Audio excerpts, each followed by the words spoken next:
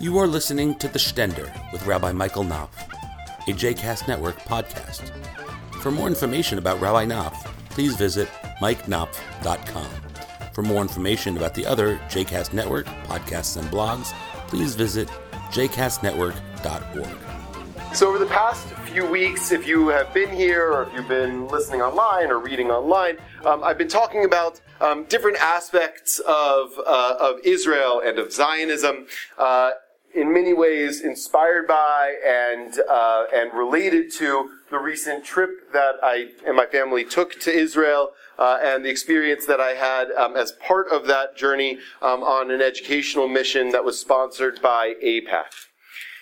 It was an extraordinary experience. If you haven't had a chance to hear what I said about it or read what I wrote about it, you can do so on my podcast page or on my personal blog. You can see the sermons there. But one of the things that I wanted to reserve just a couple of moments to address is something that very often gets conflated with whenever one talks about AIPAC, which is a very large pro-Israel lobby. I think very often what gets conflated in that conversation is because AIPAC's mission is to advance support for Israel among the American political leadership.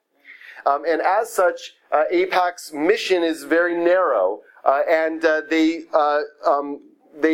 are not prescriptive when it comes to Israeli policy. And so that's a mission definition for them, right? They want to get American politicians to support Israel, to provide Israel with financial, military, all sorts of kinds of support that Israel needs, and does not see it as part of their mission to be critical or prescriptive of Israeli policy.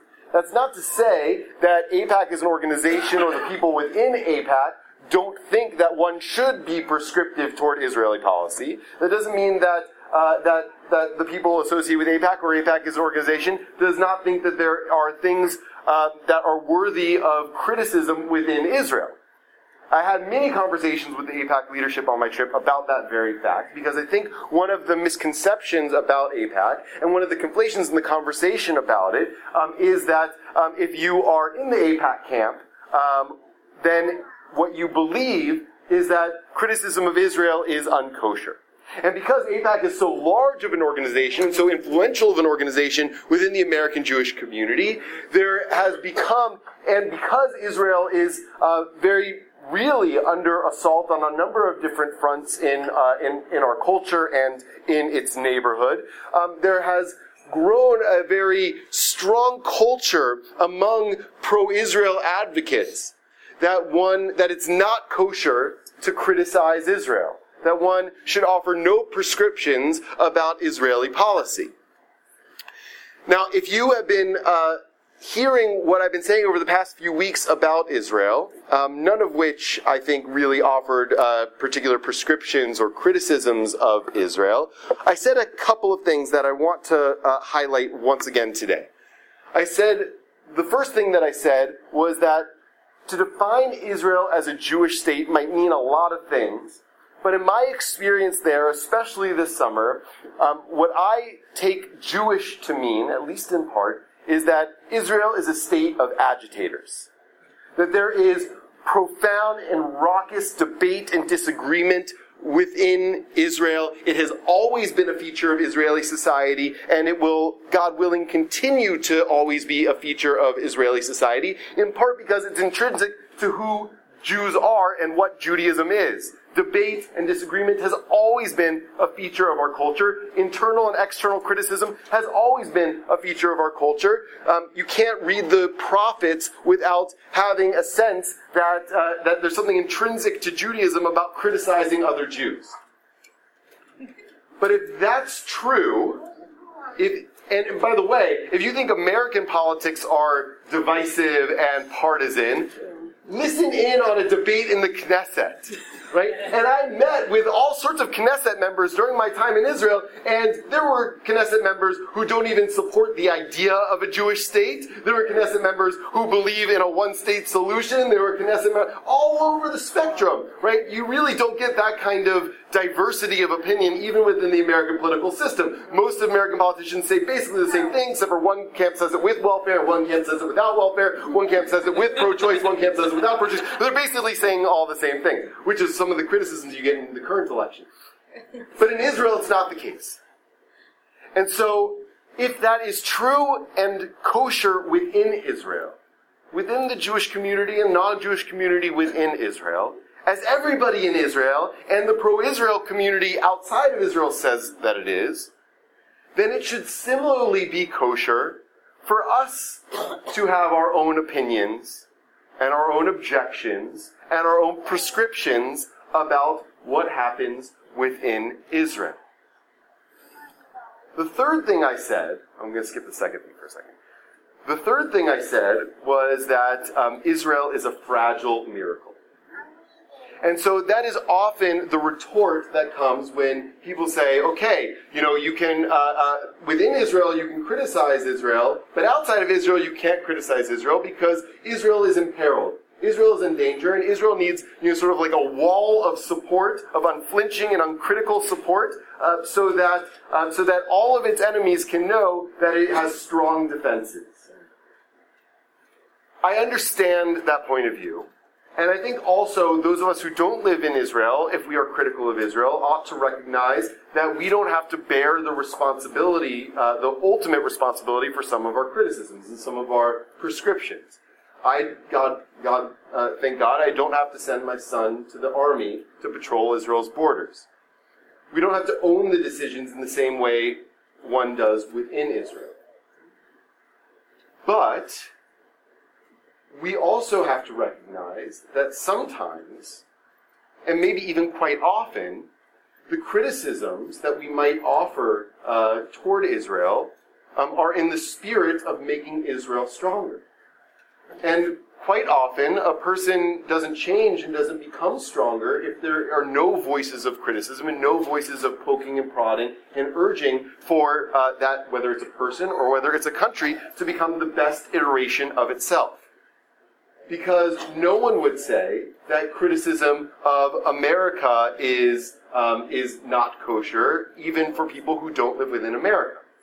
And no one would say that I can't criticize the actions of China or Sudan or Saudi Arabia or Iran, even though I very much want to criticize a lot of the policies of any or number of those states.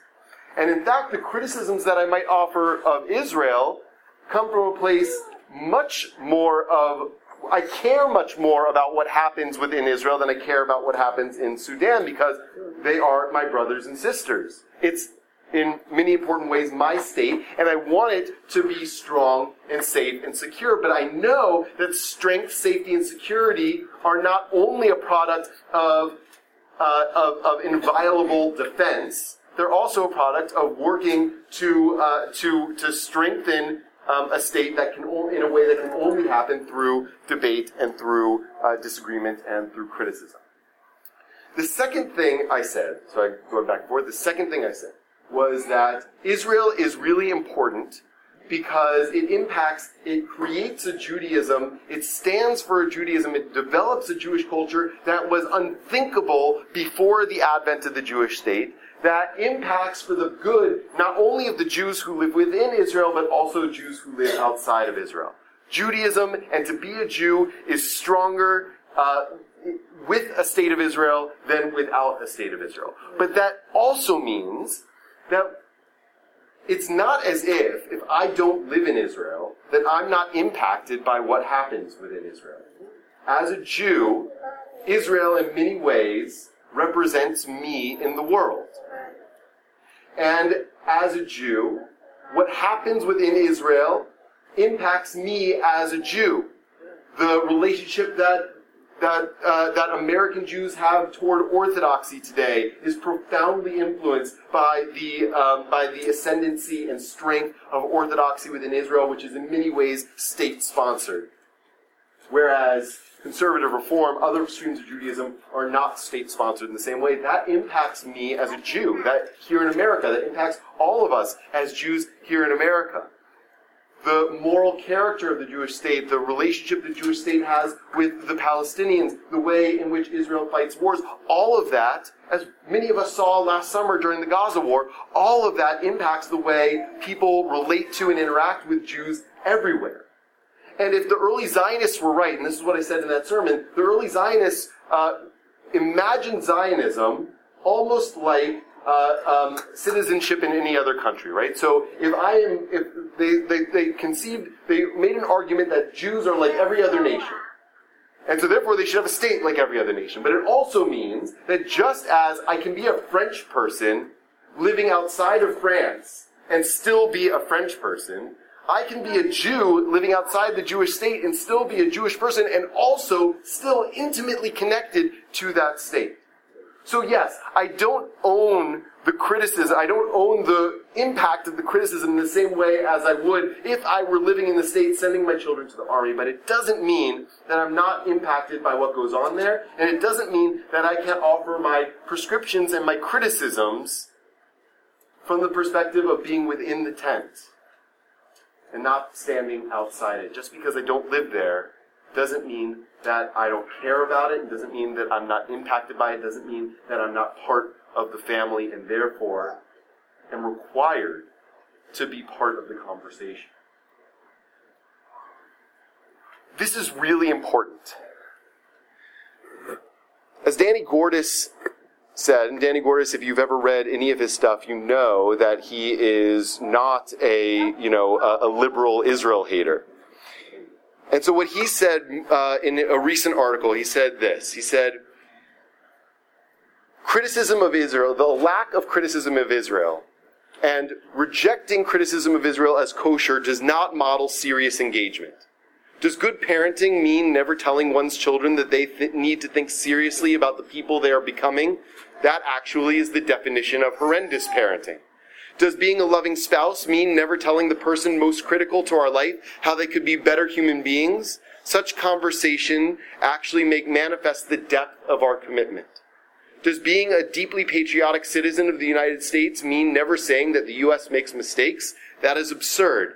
America's improvement in matters of race and tolerance in a host of areas stems precisely from the fact that some deeply patriotic Americans were willing to speak truth to power. Critique is often a compelling form of love. So why do we insist that this is not the case with Israel? Indeed, if you pay attention to our Torah portion this morning, you know that internal criticism of activity among Jews is dealt with even more forcefulness than critique and objection to what's happening outside the non-Jewish world. The Torah insists, you shall sweep out the evil from your midst. And we don't have to go that far, but it means that our Talmud's assertion that one is accounted for the sins of one's household if one did not raise an objection to what was going on, means that we are accounted for the transgressions of the Jewish state if we don't raise objections to what's going on. And we can do so from a place of deep love. Because in truth, some of us who offer the sharpest critiques of what goes on in Israel and what Israel's policies are, do so from a place of deeply loving the Jewish state and wanting it to be the best possible iteration of itself. We should do so with caution. We should do so recognizing that many of us who don't live in Israel don't have to fully own the impact of the critique and the decisions that we make. But nevertheless, if we want to build a flourishing, strong, and everlasting state of Israel, not only is critique of Israel kosher, but we have an obligation to participate in it. Shabbat Shalom.